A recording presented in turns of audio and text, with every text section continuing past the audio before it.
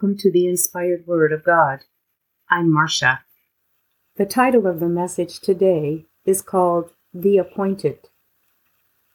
We come close to missing our calling sometimes because as humans we often look at a situation as being someone else's battle, something that God would not call us to do. Circumstances that appear beyond our control often cause us to doubt whether or not we are involved or whether we should become involved. But don't be surprised when God makes you the key player. The first person I want to talk about is Esther, the humble queen. Esther 4:14. For if thou altogether hold thy peace at this time, then shall their enlargement and deliverance arise to the Jews from another place. But thou and thy father's house shall be destroyed. And who knows whether thou art come to the kingdom for such a time as this? In our human nature, we will do the hard stuff in life to have what we want and to get where we want to be. Why can't we do the hard stuff in spirit to get where God wants to take us and to have what He wants to give us? It surpasses all things and everything that is here on earth, in this world. There is no wealth or anything else that the devil can point your way, place before you, that would ever surpass what God has for you, what God wants to give you to those who choose Him. Queen Esther chose to do the hard stuff in spirit. When she realized her people were in danger of being exterminated because of the evils of Haman, she didn't try to bully her way through because she was queen and make things happen from the physical standpoint because she was queen. But she instead chose the spiritual route. She chose to fast and pray. And she told her uncle to have the people of Shushan to fast for her. And she needed them to fast for her because her husband, the king, had not summoned her in a while, like 30 days' time. And he was at court. And by law, no one could approach court without an invite from the king, or they could lose their life. So even as queen, she stood to lose her life by going to court to approach the king, having not been invited by him. And so she knew in order to get the message to him that there was trouble for her and her people, she was going to have to approach him. She had not been summoned, she had not been invited, so she was just going to have to show up. So she needed people to fast and pray for her safety, just so she could get there and approach him without being killed. And they did. They fasted and they prayed for 3 days as she asked them to. She did the same along with her maidens. And when the time came, she went. And she said, if I perish, I perish. But she did go. She approached. And the king held out the scepter to her, which gave her the acceptance to come in. He didn't chop her head off. And she was able to ask him to join her and Haman in a banquet. And that's how she started her plan to let him know what was going on.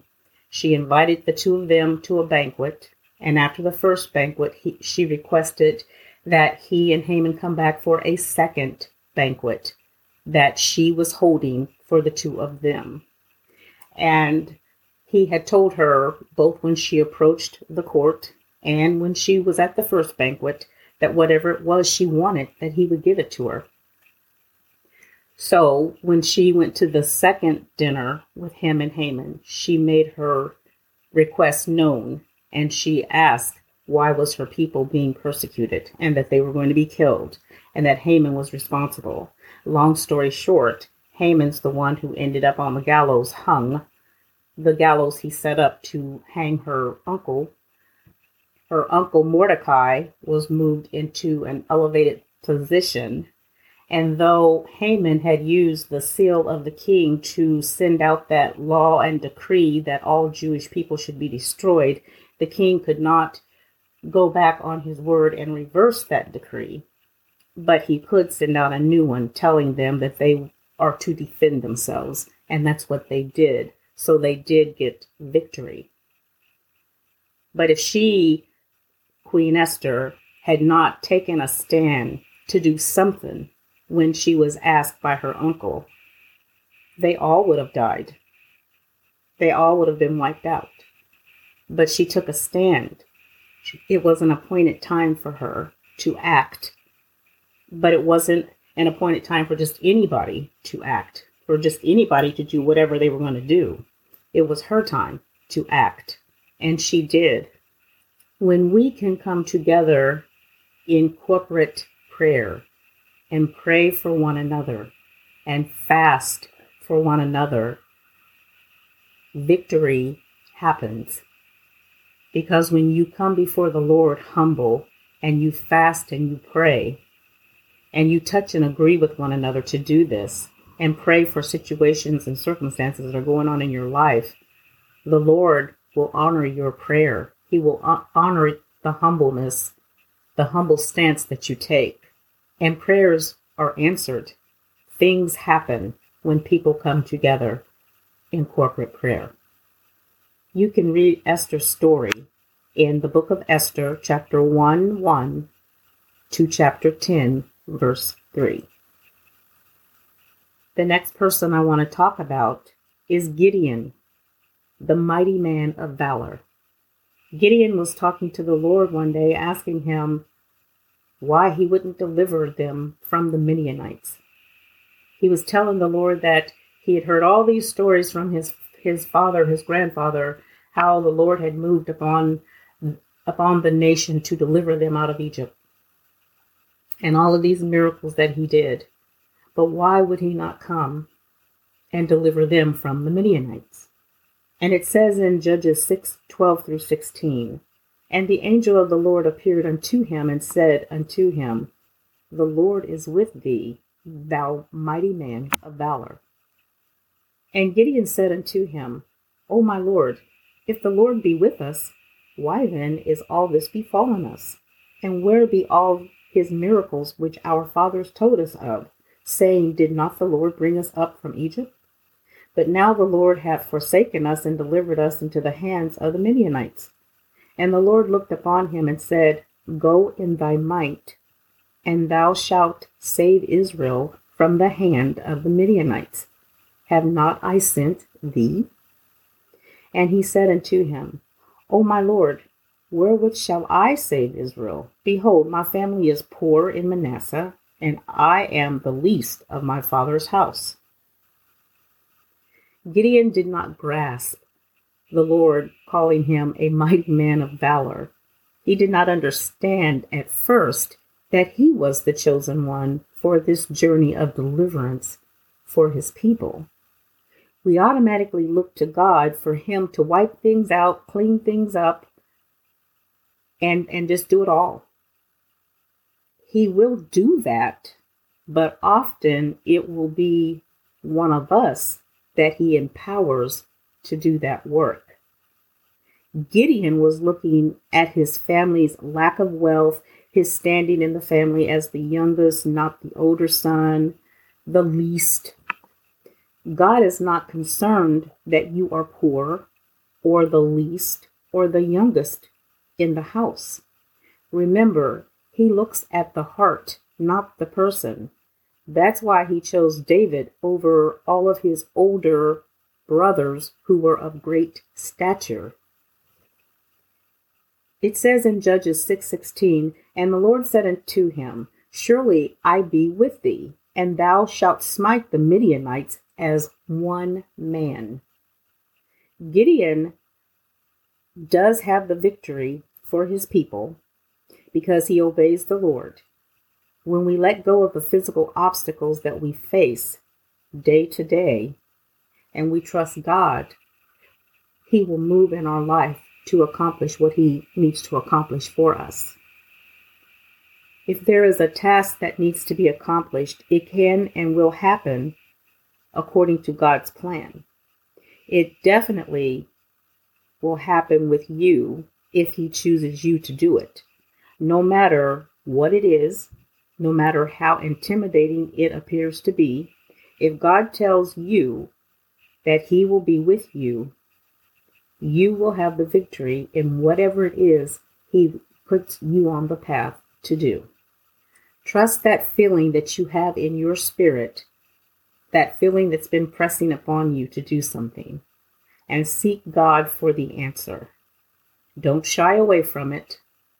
Don't be like Gideon, because when the Lord first addressed him, He called him the mighty man of valor.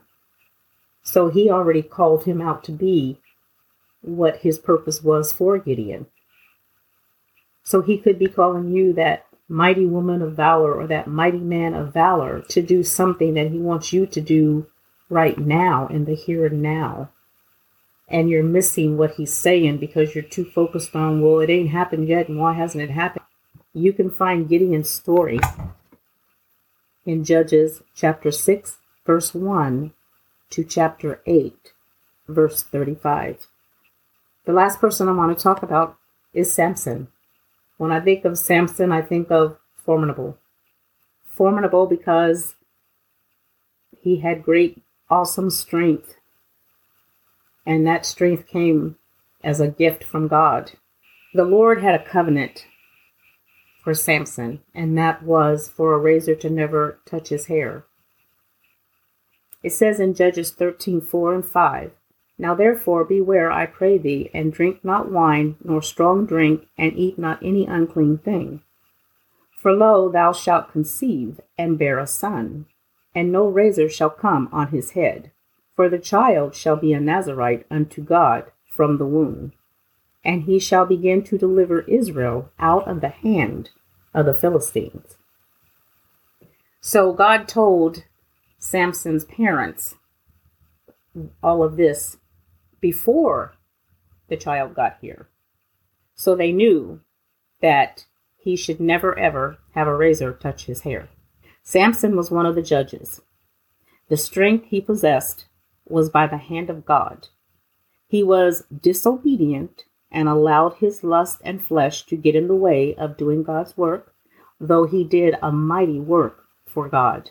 Before all of this happened, he did a mighty work. If Samson is one of those people of the Bible that you don't like, it might be that you relate to his character more than you realize.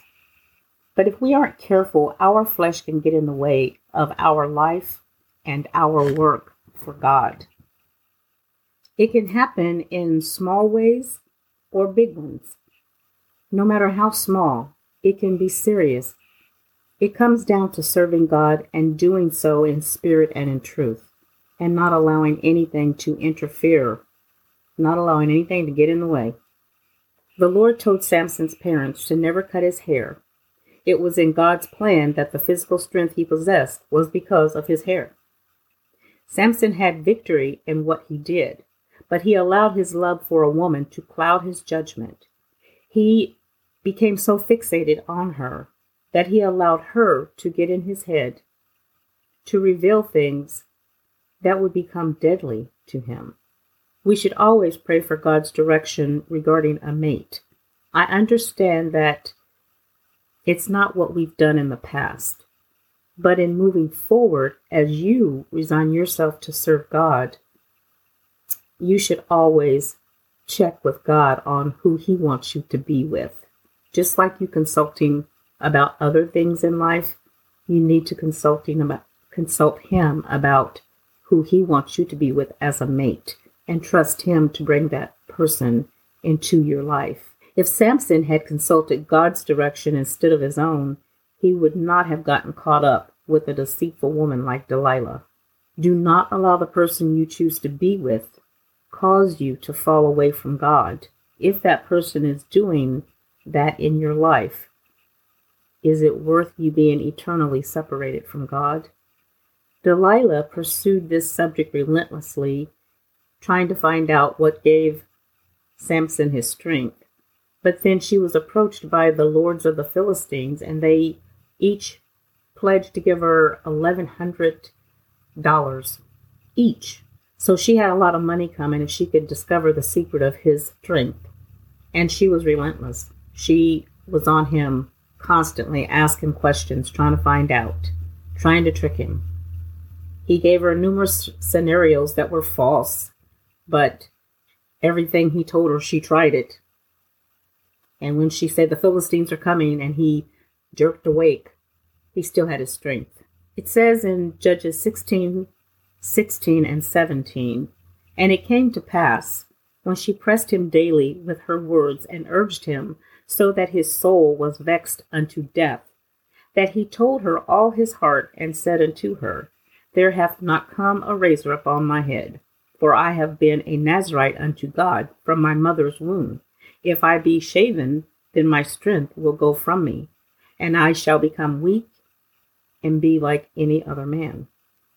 The Philistines could not conquer this man in his might and power. But how sad that their victory over him came through greedy, deceitful people, and above all, the woman that he fell in love with. When he told her the truth regarding his hair, she cut his hair in his sleep. It says in Judges 16:20, "And she said, The Philistines be upon thee, Samson. And he awoke out of his sleep and said, I will go out as other times before and shake myself. And he wist not that the Lord was departed from him." And that means he did not realize that the Lord had departed from him until they came in and took him captive, and they put out his eyes. They bounded him and took him to an arena, and they mocked him. But Samson had one last victory over the Philistines, even though he was in bondage. It says in Judges 16:23-30, "Then the lords of the Philistines gathered them together to offer a great sacrifice unto Dagon their god, and to rejoice, for they said, Our God hath delivered Samson our enemy into our hand. And when the people saw him, they praised their God, for they said, Our God hath delivered unto our hands our enemy, and the destroyer of our country, which slew many of us. And it came to pass, when their hearts were merry, that they said, Call for Samson, that he may make us sport. And they called for Samson out of the prison house, and he made them sport. And they set him between the pillars. And Samson said unto the lad that held him by the hand, Suffer me that I may feel the pillars whereupon the house stands, that I may lean upon them. Now the house was full of men and women, and all the lords of the Philistines were there. And there were upon the roof about 3,000 men and women that beheld while Samson made sport.